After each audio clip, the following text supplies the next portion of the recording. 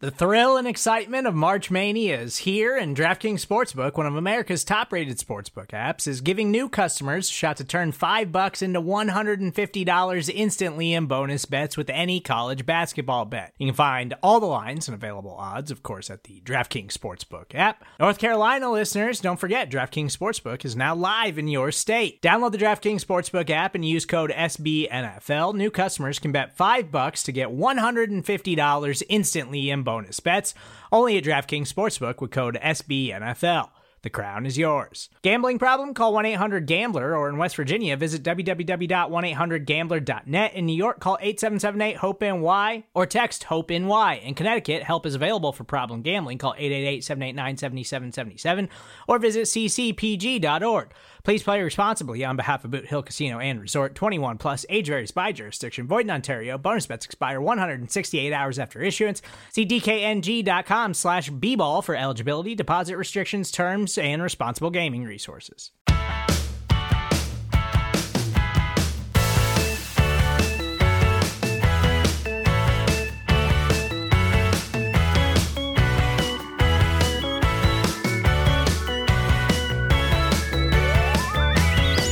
Hey y'all, welcome to another episode of Girls Talking Boys on the Blogging Boys Network in partnership with SB Nation. I am Meg Murray, and I am finally taking a breath from consuming all the Vanderpump Rules drama to talk about the Cowboys with John Machota from The Athletic. How are you doing, John?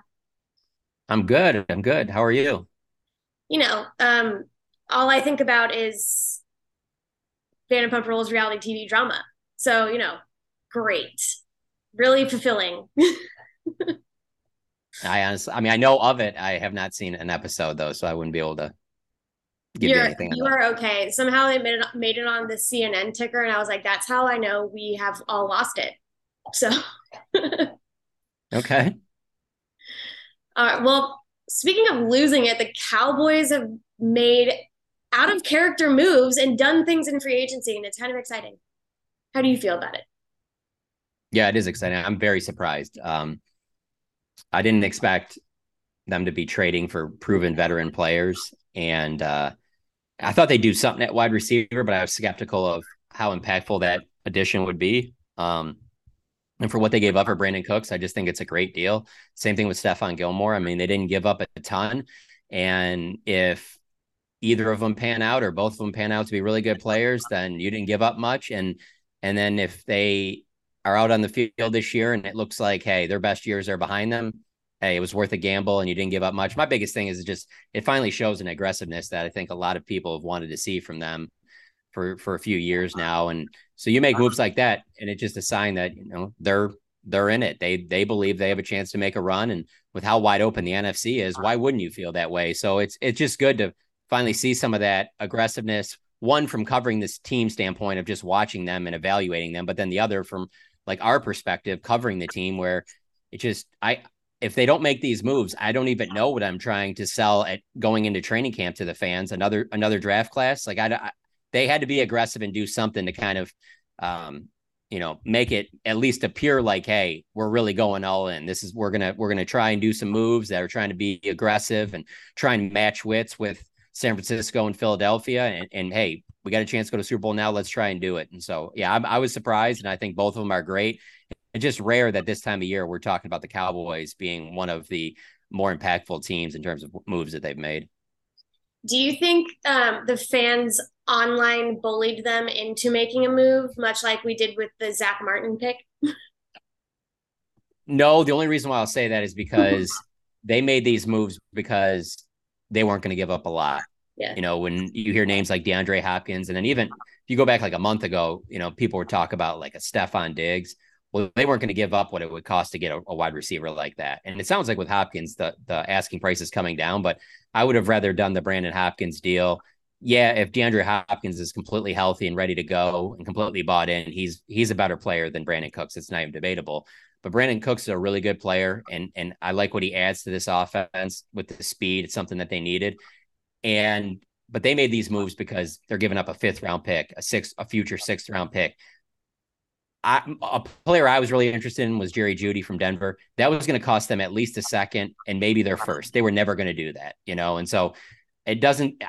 I don't think they were bullied. They would have been bullied into it if they would have made a move like, let's say it was like the Amari Cooper trade where they gave up a first, Yeah. which I wouldn't have been opposed to if they were getting a player like Amari Cooper at that time back. I wouldn't have been opposed to it, but they're just not going to do something like that. And so, man, maybe Stephen Jones gets on Twitter and he sees memes of him being called Catboy. I just doubt it. I would live for that. I want like the social media idea for the team. Someone show him the accounts and get a live reaction. I want to see it so bad. I'm not lying when I say this. I have the receipts. I texted Hellman a little over a week ago. So probably right before free agency started. Yeah.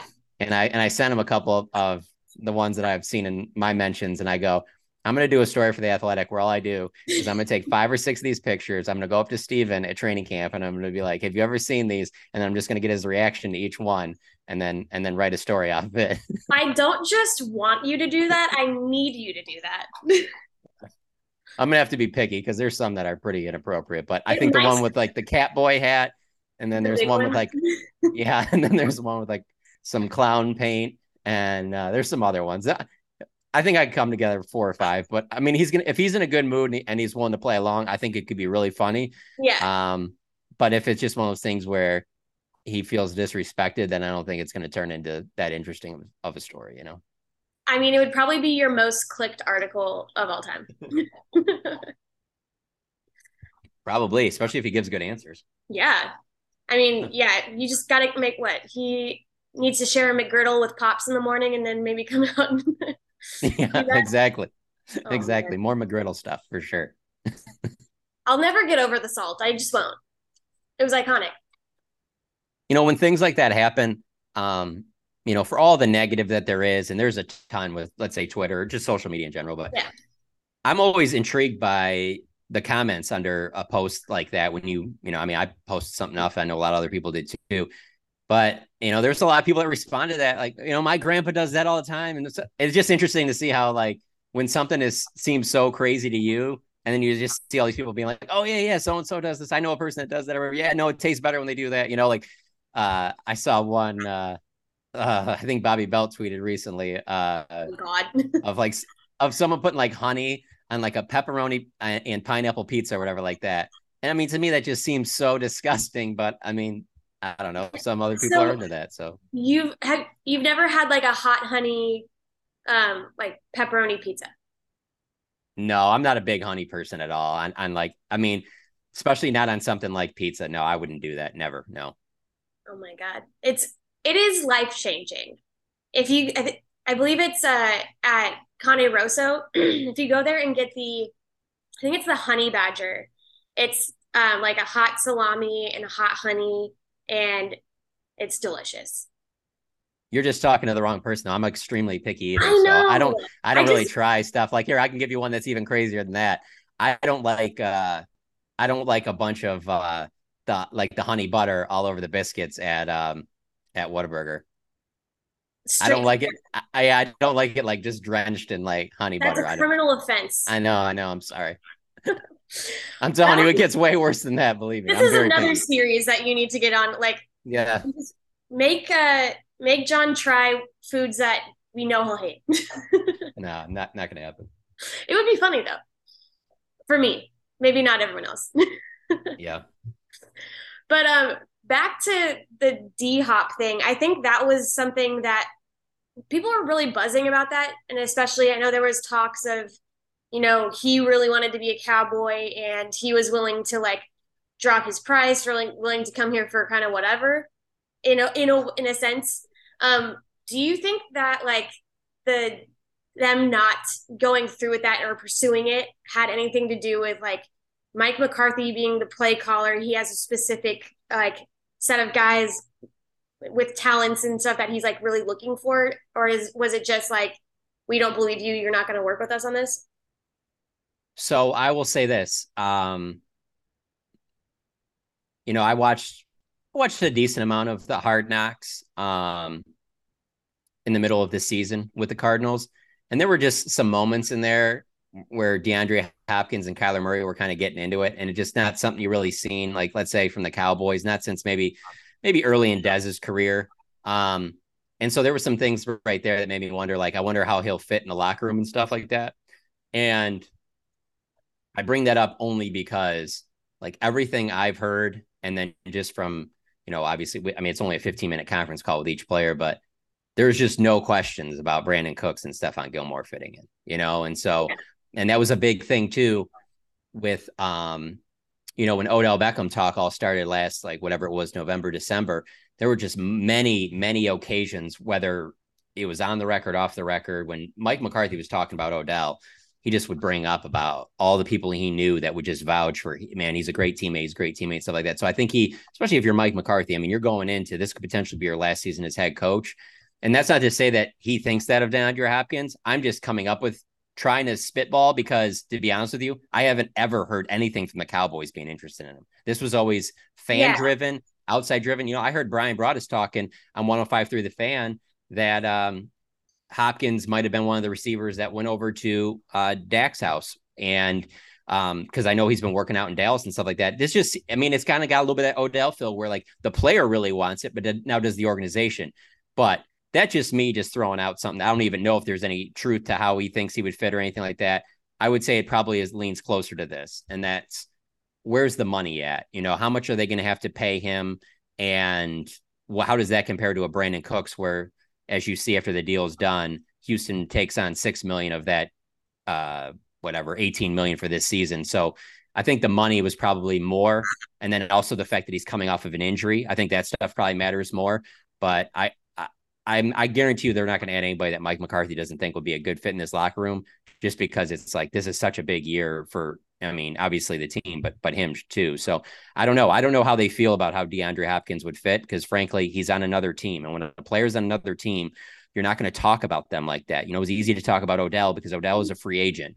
So it's difficult for me to say for sure. I'm just throwing out, whatever speculation. I don't know for certain why that they weren't as interested in him. But then there's also the fact of, hey, we're deep into the second week of free agency and he still hasn't been traded. So, I mean, it's not like just the Cowboys aren't knocking down the door from, obviously there are a ton of other teams that are willing to meet whatever the Cardinals are asking for him. Well, okay, so with the Brandon Cooks move, I think everyone was pretty jazzed about it. I mean, like, again, we talked about, like, they never make moves, so this was just shocking in general. But the fact that they, like, pretty immediately were able to restructure that deal, can you explain the restructuring to me like I'm a baby? So basically it pushes money down the road in terms of on what it counts against the salary cap, but like the players aren't giving up any money. They're not taking any less money. They're still going to get their money. It just, what it does is it kind of mortgages the future where you're going to be paying some dead money on some guys. I mean, like next year, they're still gonna be paying Zeke. There were several years after Romo was gone that they were still paying him. The reason it doesn't matter as much is if you have a good, solid young team, which is what they continue to try and build through the draft, you can take some of that on because you have the other key players on your team that they're on rookie contracts. You're not paying them a ton. I mean, for example, it's easier to take on having to pay that Romo number when he's your starting quarterback and he's on a rookie 4th round pick contract. So, it just has to balance out. So what I would say is, with them restructuring a bunch of deals and pushing money down the road, that doesn't mean that they're not doing anything that's going to, prevent them from re-signing CD or Micah Parsons and Trayvon Diggs. Now, it might prevent them from maybe making a bigger move 2-3 years from now because they might be kind of tight against the cap. Because, I mean, CD is going to be paid like one of the highest wide receivers, and Micah is going to be paid as the highest defensive player in the game as long as he keeps producing like he has. And so it's not a huge deal right now. And frankly, even if it was, I don't even think fans should care. Where this team is right now, you should be doing things like that. This is the time. And like I said, it's because of where this team is age-wise, key pieces like, Dak and Zach Martin and Tyron Smith and things like that, Marcus Lawrence. But it's also the fact of where the NFC is now. When Aaron Rodgers goes over the Jets, I mean, this NFC is completely wide open from a quarterback standpoint. And that's the most important position by far. I mean, it's not like, this is the thing, like, as we sit here today, I probably would rank the Cowboys 3rd behind the 49ers and Eagles, but the Eagles and Cowboys are neck and neck. It could go either way. I'm going off of like the very latest like odds I've seen in Vegas. So it's neck and neck. It's close. I give a slight edge to the Eagles, but it's so close. And the Niners, yeah, they've made some moves, but it's not like they're so much better that you're just like, oh, I don't know how you're going to be. It's just wide open. I mean, there really aren't any excuses for the Cowboys to make a deep run this year. There really aren't. And so go get these pieces. Go get these two guys that have played in Super Bowls that can add that type of experience to a lot of young pieces and make a run at it. Yeah, I think the part of the restructuring that like surprised me, I guess, is like I just have they done something like that before? Just seemed too smart. Like,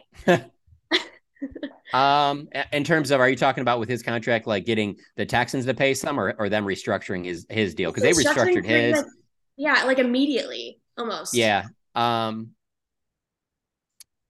They have done it before. I mean, the Cowboys restructure a lot of deals, and they have for a while. So I can't sit there. I can't say that it's anything different. Kind of like, yeah, that just seems like a smart move to make, and I wasn't expecting it from you.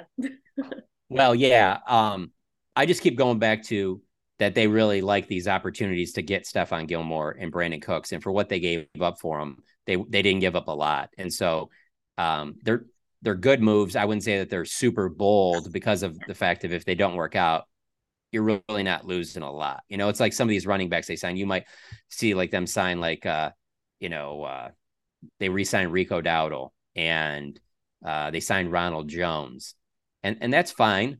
But there's a draft that's coming up, and I expect them to draft a running back in the first 3 rounds. And when they do that, that guy is going to be getting a lot of touches because running backs play immediately. So those moves are fine, but that doesn't necessarily, those are like insurance moves for like, if nothing happens in the draft, hey, we got some guys that we like the way that they play. We can lean on them if we need to behind Tony Pollard, and that's that. But I expect them to be looking for a running back very early in this draft that will play immediately. And so, but yeah, going back to your initial point, I do think that they're smart moves, but they're also somewhat aggressive because the time is to win now. You wouldn't be doing this if this was a really young team and you felt like their window to win it all was in like 2 or 3 years. I mean, you might only be getting one year out of Stephon Gilmore and Brandon Cooks, so it's about what you do this year. It isn't about, oh, we got to build with these guys. That's not it. This is about this year.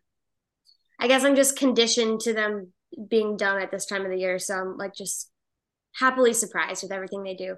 But speaking of the state of the running back core, they've, made a couple moves to that regard. Do you think Tony Pollard, he signed the franchise tag, which is not surprising. Do you think there's a longer deal to be made with him? And you think they'll actually like pursue that? I think they will, on a deal that would benefit them. And it'll be a low ball deal that'll be team friendly. And to be honest with you, I think that is a smart business move because of the position. I mean, I don't think it's smart to have running backs in their 6th, 7th, 8th years. I mean, you'd have to be a real rare back to be willing to, they just get too much wear and tear. And for how, like I said, it's one of those positions that if you get the right guy, he can play immediately. They don't have to sit there for 2-3 years. And then all of a sudden, like, for example, tight end is a position where, hey, sometimes guys perform well right away. Sometimes it takes a guy 2-3 years like Dalton Schultz. And then all of a sudden they become a really good starter for you.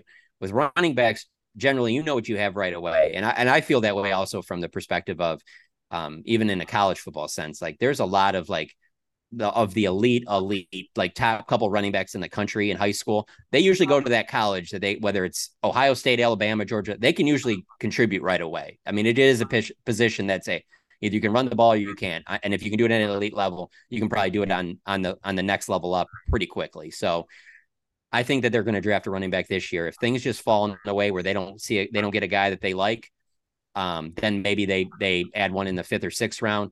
And then you go into next year's draft where you look to like, that's really like one of your top targets is to go after a running back and see how Tony Pollard does this year. I mean, he'll probably get more of a workload because of that. And if he performs well, then maybe they come back and they try and get a deal done next year at this time. I just don't see that. I would say if I'm betting right now, Tony Pollard's gone next year and somebody they draft this year or next year is their lead back.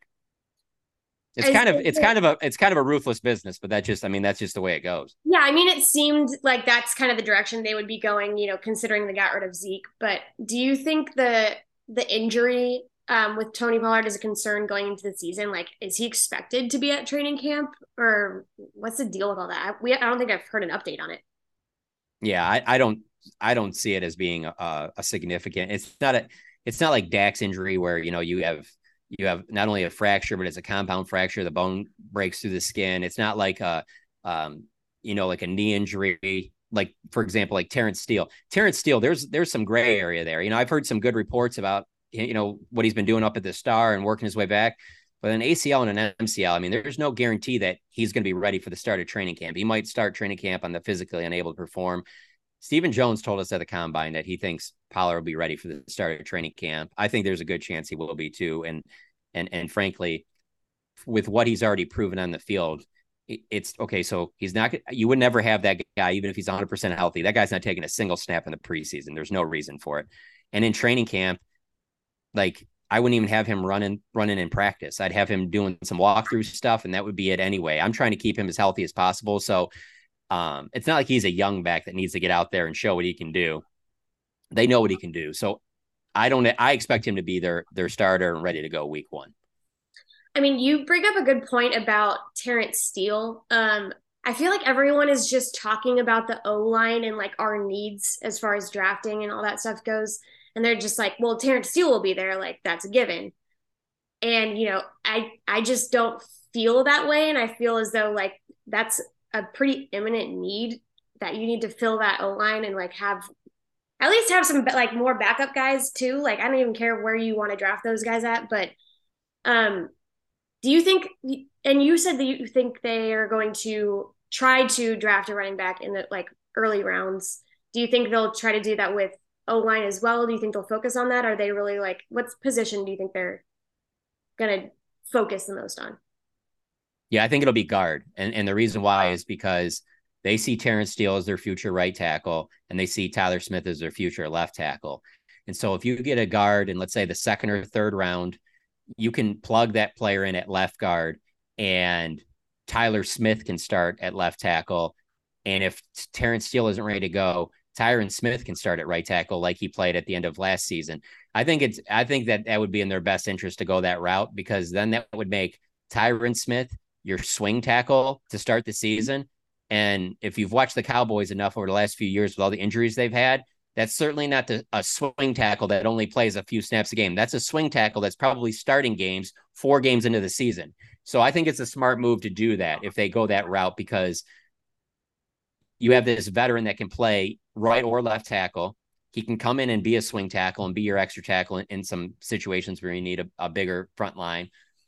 But then also, you're also protecting Tyron from another injury and keep him as healthy as possible as you can later into the season. And so I just don't see them drafting a tackle. I think that guard makes more sense because you feel so good about Terrence Steele and Tyler Smith going forward. You don't really have a left guard you feel great about. And Zach Martin, when the season starts, I think in November, he'll turn 33. So I was saying on our About Them Cowboys podcast, I could see Zach Martin playing at a high level to 37 or 38. I could see Zach Martin walking away from the game in 2 years. You just don't really know. So I just think it'd be really wise if the right guard is there. I think that would make a lot of sense, because I think that the interior of their offensive line, it not only does it need a starting left guard, but I think it needs depth. And so you draft a player there, and let's say, and they come out of camp and they're like, no, we're going to start Tyler Smith at left guard. Tyron Smith's going to start at left tackle, and Terrence is ready to go. Okay, well, that guard is still going to be available at some point this season. They're going to need him at some point. There's injuries too often, and you only dress, I think, 8 offensive linemen most games, maybe 9 sometimes, but it's not like you have a ton of guys in the bench where you're just going 10, 15 deep over there. Like, you can only carry so many on game day, and they need depth at guard. So to answer your question, I'd say if it was a perfect scenario, I would say they would draft in the first 3 rounds. They would probably end up with a defensive tackle, a running back, and an interior offensive lineman. And you could also probably sprinkle tight end in there somewhere, maybe in the 3rd or 4th round. I think that those are their four biggest needs, and I wouldn't reach for any of them. I would just take the best player available, but if it's close between that player and another player, I would lean towards those positions. Do you think everyone's talking about Bijan. Do you think that's like a realistic pick? I mean, I do if he's there at 26. I don't think they would trade up for him.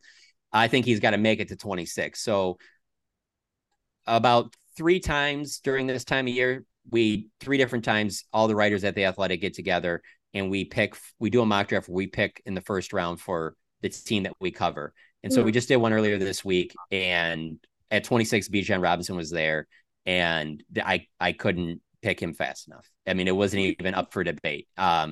So, and I even at when we were at, like, I want to say 21 or 22, we're in a Slack channel, and there's a lot of guys are like looking for trade backs and things like that. And I seriously considered a trade up to like 23, 24. I'm like, I'll move up a couple spots to go get Bijan Robinson. I don't think they would do that. But if he's there at 26, absolutely he's in play. Yeah. I mean, they were looking at running backs a lot at the combine. And so if he was there at 26, I mean, you just have this dynamic playmaker. You plug him in immediately. And for the next 5 years, you have one of the best backs in the NFL that is an outstanding runner, outstanding in the passing game. I just think it would be just a no-brainer home run hit. If he's there, take him. I don't know 100% if they would. And I think that they'll get criticized if they don't, if he's there. The only reason why I say I don't know if they will is because Mike McCarthy really has never taken when he's been in Green Bay. They never took a running back in the first round. And obviously since he's been here, they haven't. And I also don't get the sense that they would have taken Zeke at 4 if Mike McCarthy was the head coach, back in 2016. That was Jason Garrett wanted the team built like, they built it with Emmett and that. And so they needed Zeke. And that's one of the biggest reasons they gave him the contract extension. I don't know that Mike McCarthy looks at running back quite the same way, just like I don't know that he looks at tight end quite the same way. Like, a lot of people have talked about tight end in the first round. I wouldn't be surprised if, because it's so deep at tight end, that they wait till the second or third round to take one, as opposed to taking the best one at 26. But man, if Bijan Robinson's there at 26, I just think they have to take him. Get ready for the greatest roast of all time, the Roast of Tom Brady, a Netflix live event happening May 5th. Hosted by Kevin Hart, the 7-time world champion gets his cleats held to the fire by famous friends and frenemies on an unforgettable night where everything is fair game. Tune in on May 5th at 5 p.m. Pacific time for the Roast of Tom Brady, live only on Netflix. You ready? Showtime. On May 3rd, summer starts with The Fall Guy. Let's do it later. Let's drink a spicy margarita. Make some bad decisions. Yes! Audiences are falling in love with the most entertaining film of the year. Fall Guy. Fall Guy? Fall Guy. That's what the poster said. See Ryan Gosling and Emily Blunt in the movie critics say exists to make you happy. Trying to make it out? Nope. Because I don't either. It's not what I'm into right now. What are you into? Talking. Yeah. The Fall Guy. Only in theaters May 3rd. Rated PG-13. What do you think about, I mean, everyone is talking about tight end. What do you think about, like, the guys that we have right now, like Ferguson and Hendershot? Do you think that's a good enough combo, or do you really think that they need to focus on that early on? So I think it's good enough if you tell me that Peyton Hendershot, Jake Ferguson, Sean McCune are healthy all 17 games and into the playoffs. I just don't, I think that's a little unrealistic. And so, and because this draft is so deep at tight end, you could be getting some really good value in the second or third round for a player that might be the 5th or 6th best tight end in this class, who might be a top 2 or 3 tight end in another class. And so I think drafting one would make a lot of sense to add to that group. I'm also a little cautious there on the whole first round one, because again, Mike McCarthy in Green Bay. Now, he doesn't have the say in Green Bay that he does now in Dallas, but they never took a tight end in the first 2 rounds his entire 13 years he was there. The Cowboys haven't drafted a tight end in the first round since David LaFleur in 97. And that was really to fill a major hole because they had just lost Jay Novacek to retirement. And so they had to get a tight end there. I don't get the sense that they feel that way with this current team because of how well Ferguson and Hendershot played. So I just think it lends more to, hey, second, third round, get a player that, hey, they could be a really good starter. Maybe not right away, but it gives us solid depth at the position, and then you just move forward there. I just wonder, though, they'll also sit there and think, hey, we got McCune, we got Hendershot. We didn't have to draft those guys. They were undrafted free agents. We can find another guy like that. I'm not a huge fan of that. I would rather, just because it is so deep, I'd rather them use a second or third round pick. But, if there's a defensive end or, like a cornerback, even those aren't the biggest positions it needs. If there's a really good value there, they're going to take that player because they've shown that they'll take the best player that's available. I have to ask this question because I feel like it's going around, especially today. Do you think Ezekiel Elliott is going to be an Eagle? Or do you think that his mom liking tweets and stuff like that is really just like being petty Betty? Because I hope that's what I think if they really wanted him and they were really committed and said that they had a lot of playing time for him, I think he'd have a lot of interest. I mean, obviously DeMarco Murray left the Cowboys to go to the Eagles. It's not like these guys won't go to a rival like that, especially when there's no question Zeke's got to be disappointed in being released. I don't rule it out. I just don't know necessarily I don't know where the carries really would be for him there. I mean, there's obviously going to be carries for him, but I don't know that there'd be a lot. Cincinnati makes more sense to me. I think he would fit in well there. And then you put him, with Joe Burrow. Joe Burrow redshirted in 2015 at Ohio State when Zeke was tearing it up, and they won the national championship. But they obviously know each other. And I mean, being an Ohio State guy, you go to Cincinnati and just how the Bengals have been rolling since they drafted Burrow. That makes a ton of sense to me.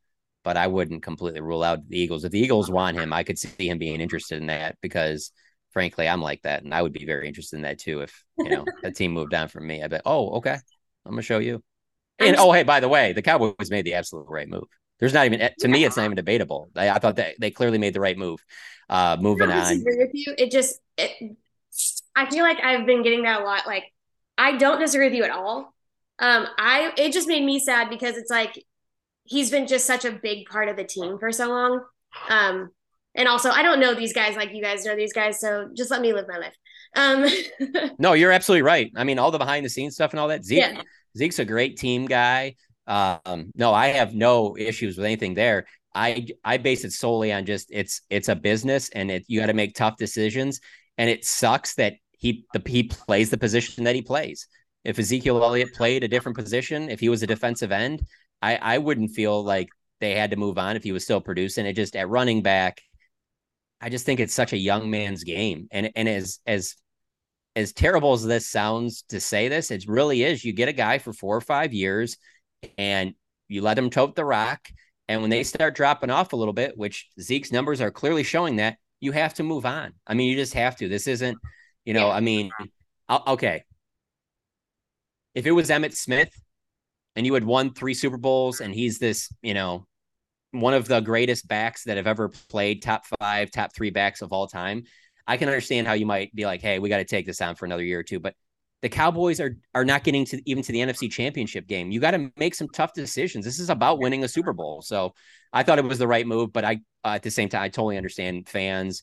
I mean, being sentimental. I mean, it's not just what he did on the field, but it's like also the whole like Dak and Zeke 2-1-4, like the whole kettle thing, just like that little emo post that Dak put up made me sad. Right. Yeah. I mean, it sucks, but that's professional sports, that's why they get paid so much money too, is that it's a business and yeah, it sucks, but yeah, I would be petty if I was him. I would try and go to the Eagles if I was him. If they had snaps for me, the last thing I would do is go to the Eagles so that they could just sit me on the bench and I'm getting like 2 or 3 carries a game. I would never do that. Number one for me would be to go someplace that would give me some snaps. That's why he didn't, those Adam Schefter put out that post and I think he had Jets, Bengals, and Eagles. It kind of surprised me that the Chargers weren't in there just because Kellen Moore's over there now. That's a good point.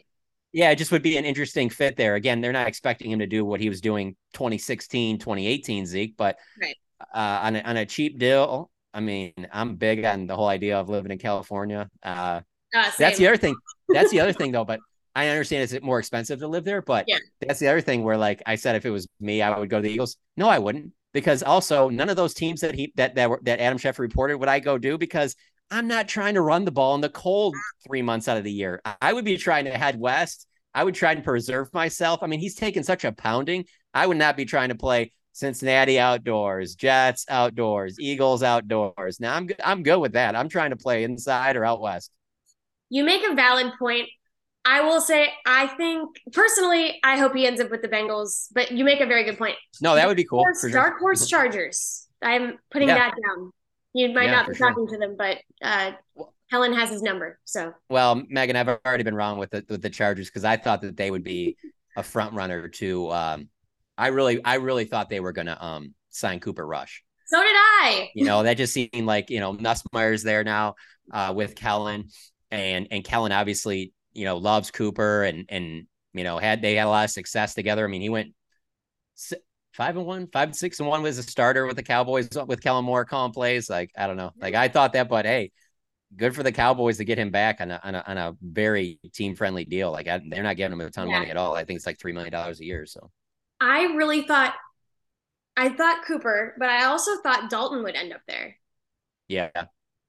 Dalton Schultz. I was wrong in that. I thought Dalton Schultz would have a lot bigger market than he did. I mean, to go to Houston, I mean, like on our conference call the other day with Brandon Cooks, like I asked him about the whole, like, man, you go from being on Super Bowl teams with the Rams and the Patriots, and then you go spend 3 years with the Texans. And in those 3 years, they won 11 total games. Like, I mean, which is why he's so excited, to join the Cowboys. That's why, like with Dalton, it's like, man, now you're going to go down there. But that's also why you sign a 1-year deal, because you want to get back to free agency next year. But I mean, you're going to be there and they're not going to probably win very much. You're probably going to have a rookie quarterback that you're going to have to help bring along. So yeah, I thought he would get $11-12 million a year. I really did. So I think he did too. So I was kind of surprised with that deal, but hey, you know what? Do your thing. Yeah. I need to get your take on Isaac Alarcon and going from offense to defense. And I hope someone gave him a cake to entice him. So I see. Okay, Boban Marjanovic is a better player than Isaac is, but I see similarities there. They're big time fan favorites. Everybody wants them to be successful. They're genuinely good dudes. But I look at it from this perspective. Okay, to go from being an offensive tackle to guard to then defensive tackle, the odds of him being successful at that at an NFL level are just so small. I mean, you have to be so good at whatever position you're playing at the NFL. You have to be just so elite at to stick with it and make it. I mean, so I'm obviously rooting for him, but I mean, it is just so unlikely that that's going to work out. I mean, anytime guys start switching positions at that level, I mean, I think about it from just how rare it is watching football and seeing like a Tony Gonzalez or a Julius Peppers who were able to play basketball at such a high level in college and then go to the NFL and have the success they did. It's so hard to do that. Like you can see it in college a little bit. Like if Isaac Alarcon is at, let's say like TCU and he's making that move or something. Yeah, I think but the NFL, the Dallas Cowboys, like it's going to be tough for him to make the team and have success there. But I'm telling you what, I'm looking forward to, rookie mini camp, whenever I would expect they're going to try and have him there as much as possible. Training camp. I'm interested to see what he does because I just frankly can't picture him playing it. I mean, for fans' sakes, for everybody's sake, it would be a great story. I think it's highly unlikely he makes the team. Do you think that was like a DQ thing, or like why did they even do that to begin with? Oh, I'm sure it got to a point where it was like, hey, we're just going to be honest with you. We don't see you playing on the offensive line. So there were probably some practices and things like that where they'd given him some reps at D tackle, likely for, probably during the week, during the season, there's injuries and things like that. And you got to fill guys in to play scout team. I wouldn't be surprised if he played some scout team defensive tackle and some practice and things like that. And they're like, hey, he's actually not too bad here. Let's just give him a try, give him some looks or whatever like that. I think it's more of that they basically were like, hey, you're not going to get a chance to play on this offensive line. We're trying to go in another direction with some depth and things like that. So if you want to try this, sure, go for it. We're thin at D tackle. So, on the roster right now, they got, Neville Gallimore, Quinton Bohanna, and Oso Digizua. And so they're trying to bring back Jonathan Hankins. Yeah. And I think they have a good chance of that happening. But I also expect them to draft a defensive tackle. He's just going to have a hard time in the team. But I do think it's funny because fans obviously love him. So they care about, where he's going to potentially play. I know this is not realistic, but I just wish that like the Cowboys could have like a reality show.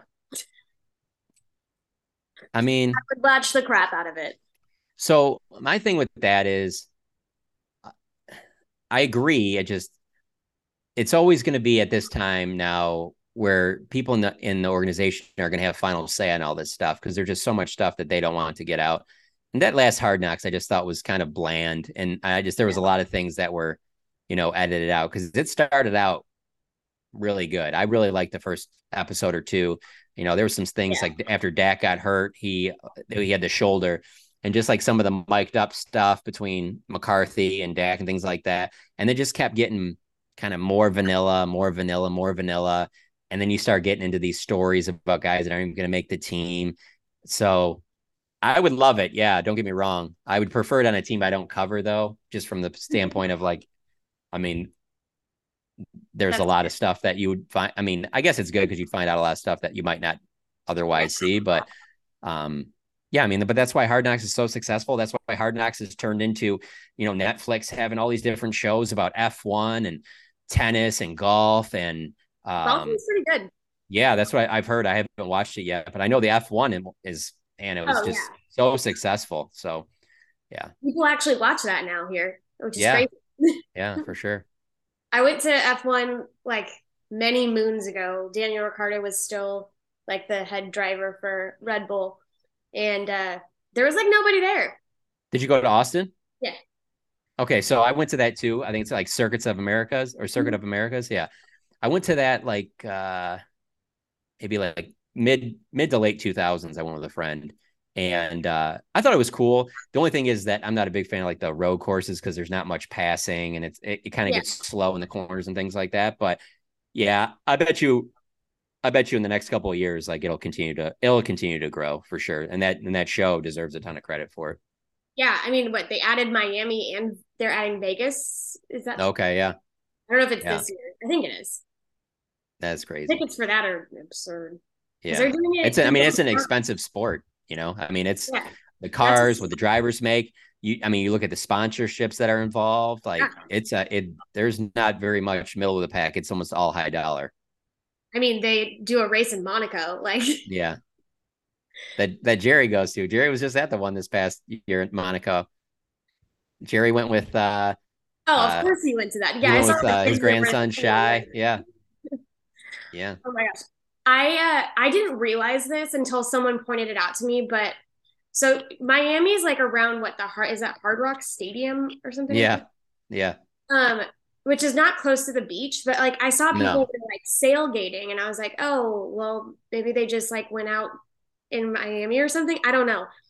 And then my friend who went there was like, oh yeah, actually, it was, they had boats on top of vinyl of water. And they were like, it was scorching hot and like, they're nowhere near actual water, but they're on boats. Wow. And they're doing the whole sailgating thing. I was like, come on. Like, if you're going to do Miami, like, do it up. Like, that just sounds terrible to me. So yeah. No, that stadium, too, it's not near anything really that cool. And so whenever there's games there, they'll show, some shots of the beach and stuff like that. But it's kind of like when there's games at AT&T Stadium and they're showing, like, the stockyards in Fort Worth or downtown Dallas. And if, like, you live here, you're like, that's not really that close, to be honest with you. The way that they fumbled the bag by moving the stadium to Arlington. Sorry to Arlington. I went to school there. Don't judge me. But like it could have been like in Fair Park or some crap like that. Like that would have been so much better. It would take me 8 minutes to get there. I could walk. So now I will say this though. So the reason that doesn't happen is because the fine people of Arlington paid a lot of money for that stadium, and they were willing to pay a huge chunk of it. So obviously that's why Jerry Jones is all about that. 1, 2 is, all right, so you've been to some of those OU Texas games. Like Oh, I don't want it right by Fair Park because I mean, and then again, I don't care. I go 3 hours before the game, 3 hours after, but some of those games when they get out at the old Cotton Bowl, I mean, okay. you're not going anywhere, you know? Yeah, no, it's really trafficking. But like, if you, as someone who got to Arlington, like I was there before the stadium was built, and I watched it get built, and then I was there like for years after and watched that city change like crazy. Um, Yeah. it was it was not like it was not really meant for that when it was put there, and then they Yeah. made it that way. So Yeah. No, I do wonder because I think the same thing. I yeah. wish every stadium was in the downtown area, that walking distance. Mm-hmm. I'm like a big fan of going to Final Fours, and the best cities for Final Fours are always the ones that where it's within walking distance. You know, that's why New Orleans will always get the Final Four, and Indianapolis will always get the Final Four. Minneapolis is pretty good too, but Mm-hmm. like I can see it going out to Vegas because that stadium's right there by the strip, things like Yeah. that. Those What's are the best your ones. What's your top four ranking for best places to watch the final? What best arenas to watch Final Four in? Well, none of them are really great now that they do them all at the football stadiums. So none of them are the best to watch them at. But in terms of, I look at the whole entire experience, Yeah, and so because of that, you know, it's really is the same four that are in the rotation right yeah. now, and So that's San Antonio because it's everything's walking distance. That would probably be four. Three would be, um, three would probably be Minneapolis. Um, Two would be Indianapolis, and one would be New Orleans. So those are the best spots. I mean, I like this. I would have Indianapolis one, but it's like even still early April, late March. I mean, it still can be cold up there. Was like New Orleans, you always know it's probably gonna be pretty decent weather that time of year. Always have a good time. Yeah, and there's always something to do. So Yeah, yeah, I mean, I don't know. Like the Final Four was in Dallas. It's like again everything we just said about the stadium, and Houston's the same way. It's like where everybody's at and everything's going on. You're gonna have to Uber, 15, 20 minutes for where everything's at. So I know you're gonna understand this. I am, really struggling with how to get to and from the Taylor Swift concert. Um, you know, yeah, me so too. Me like too. there's a I've Ravens been. game going on that night. Come on, How long ago did you get these tickets? the day that I was allowed to. I So, fought in the trenches for those tickets, John. yeah. And I how many did you get? 5. Okay. Did you get them for face value or did you have to pay Yeah, I over got them face face value? value on SeatGeek. Oh, that's awesome. The day they went on sale. Yeah. Oh, really? Because I thought that you couldn't get them through CE. I thought that they did them like through a Well, separate. so Ticketmaster did all of them except for Glendale, Arizona, and Arlington, Texas were SeatGeek because they're partnered. Oh, okay. Well, that's cool. Yeah, I know. What date is it? I'm going to the one on the 1st, Okay. which is Saturday. I'm also trying to go to the one on Sunday. So if anyone wants to sell me a ticket, I'll go by myself. One day is not gonna be enough, huh? No. 45 songs, John. 45. But then 45 it's just songs. gonna be, it'll Over just be the 3 same. hours. It'll be the same 45 the next day. No, it won't. She does 2 that are different every time. And I won't She be wait. able to. Yeah, 2 She are does different. what? There's 2 songs that are different every show. Okay, that's smart. Because Yeah. I almost was gonna go on the.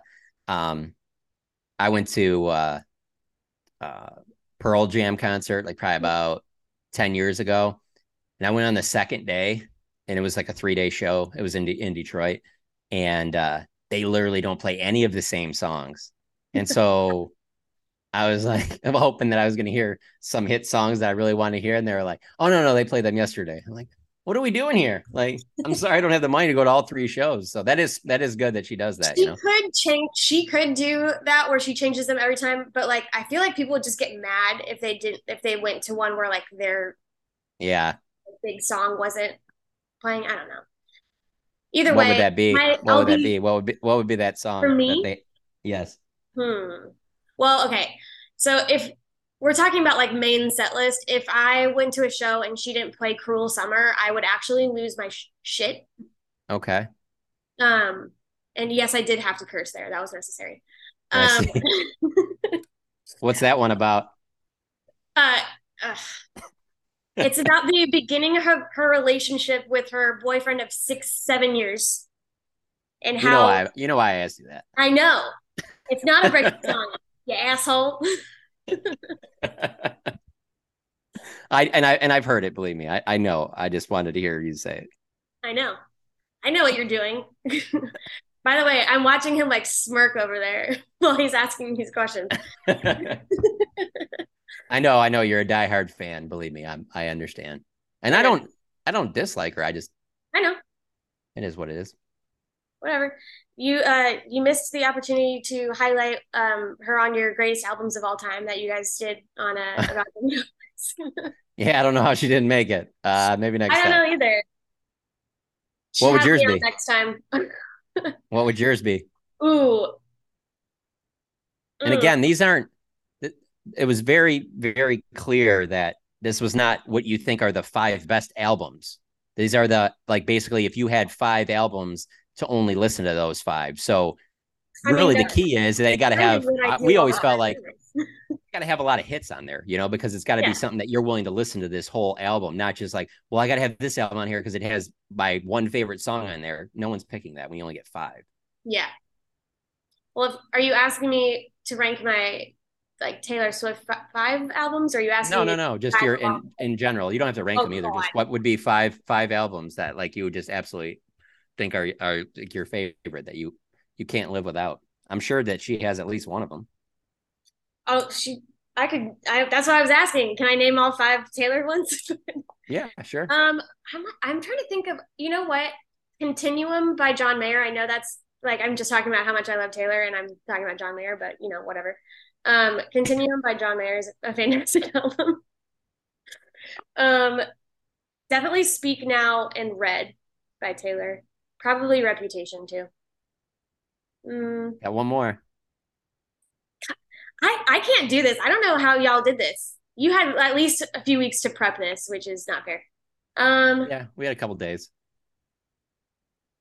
It was tough because I really like a lot of Drake songs, but there weren't enough of my favorite songs on any single one album to vote off any of the other albums. Like if he just would have had 2 or 3 more on one, like with Kanye West, early in his career, he had a couple albums that just had, a good 5-10 bangers on there where it was easy to pick one of those. Where it's always funny when Drake comes out with a new album and hearing you talk about it, because you're like, yeah, it was good, but none of them were bangers. Yeah, well, if I put him in the conversation over the last 10, 15 years of having the most hit songs, or at least being on the most hit songs, with obviously Rihanna's up there too. Watching the Super Bowl halftime show, just one hit after another, and she didn't even cover all of them. What? Anti by Rihanna would be one of mine. Okay. Thank you for bringing me back. There you go. No, she's got a lot of hits, so I know that doesn't. That's her. That is the best. The reason she hasn't put out an album, she literally said, is because she's like, nothing I've done is as good as Anti yet, and I'm not putting out something that's not as good or better than the last album I put out. I was like, that's fair, Queen. I'll wait. I'll wait for you. Okay. All right. Great halftime show. Yeah, there you go. When's Taylor Swift going to do the halftime show? Never. Why not? I don't really want her to, because if you think about it, so the best thing about being a Taylor fan is that all the songs that are on the radio are not the good ones. She has way better songs, but she's gonna have to play Shake It Off and Me, which is arguably her worst song. And stuff like that. And I don't want to hear what's that one about? Is great. But I don't want to that's not a good representation of her as an artist. And I just don't think she could accurately do that, because they'll make her play the hits. What are those songs about? Shake It Off? Yeah. It's about shaking off the haters, like John Machota. What's Me about? She promises that you'll never find anyone like her. Right. Okay. I'm aware. I just want. I like how both of those, neither of those were about dudes. So I don't know. I think that they probably are, but sure. She does have haters like yourself that are. I'm not a hater. Not a hater. My haters are my motivators. Whatever, John. What do you have coming That's up with fine. the Athletic? Tell the people. Well, hold on. I just got it. Let's see here. I want to get this latest here from John Clark, who covers the Eagles. He said, I'm told as of right now, the Eagles have not engaged in conversation with Ezekiel Elliott about joining the team and are happy with the running backs they have right now. It seems the Eagles, Bengals, and Jets are a wish list for Ezekiel Elliott and where he would like to play. Ah, so Chargers confirmed. Yeah, there you go.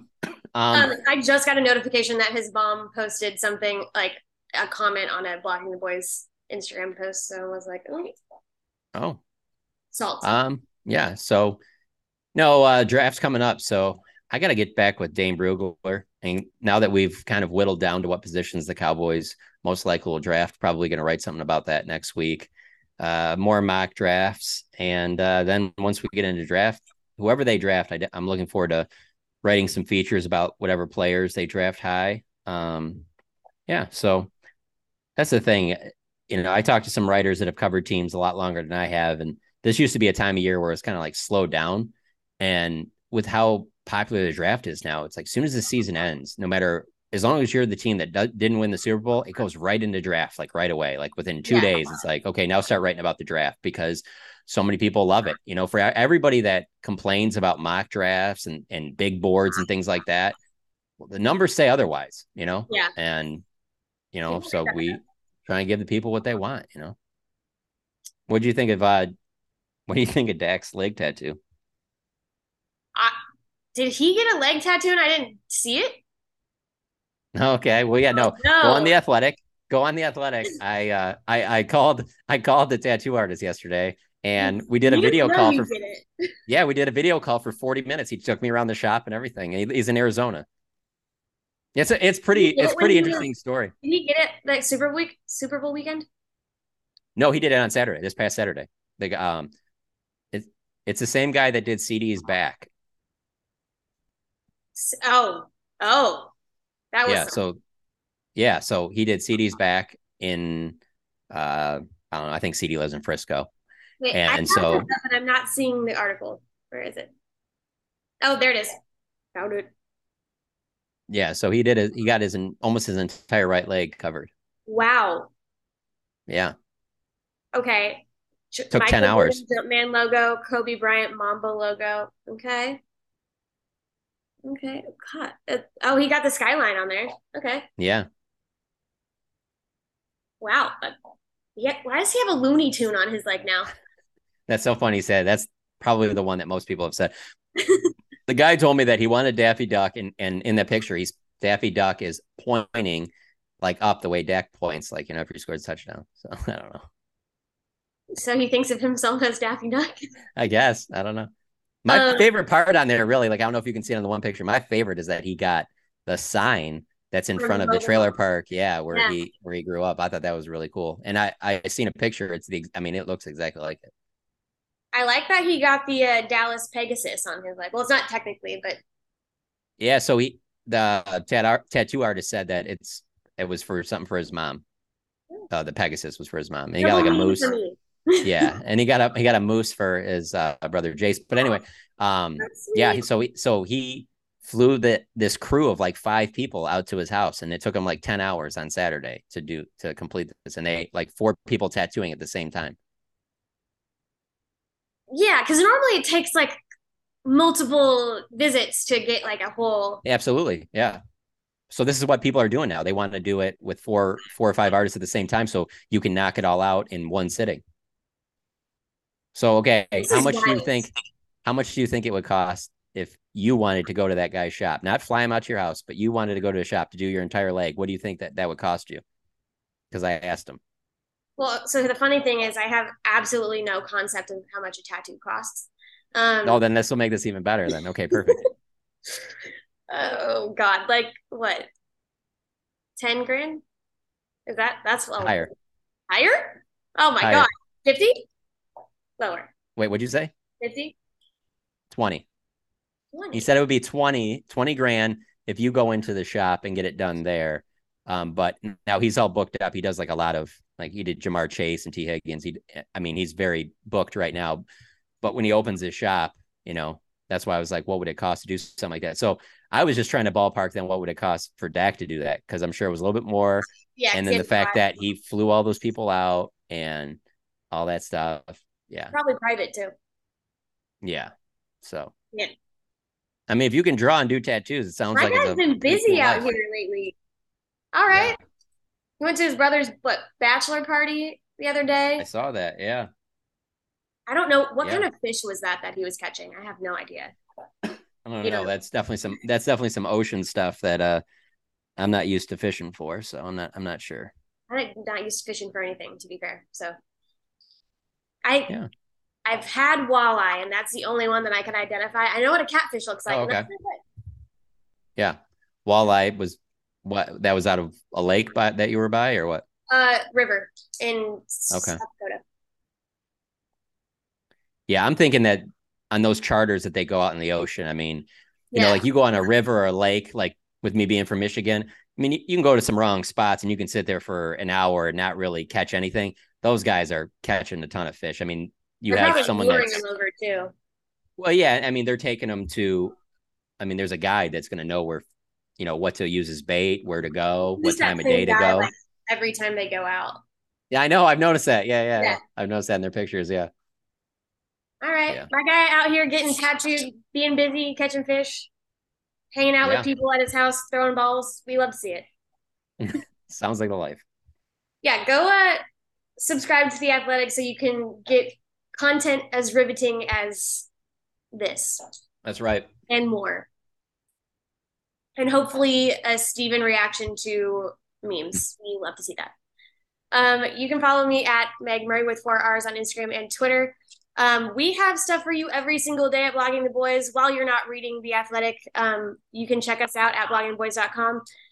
Also make sure to listen to About Them Cowboys, as well as all the fun, awesome podcasts that we have for you every single day at Blogging the Boys. Wherever you listen to podcasts, rate, review, subscribe. Tell us how much you love us having John Machota on the podcast, because I love it. And, as always, Dallas forever, Philly for never. You cannot have Ezekiel Elliott, Team Ariana. That is all.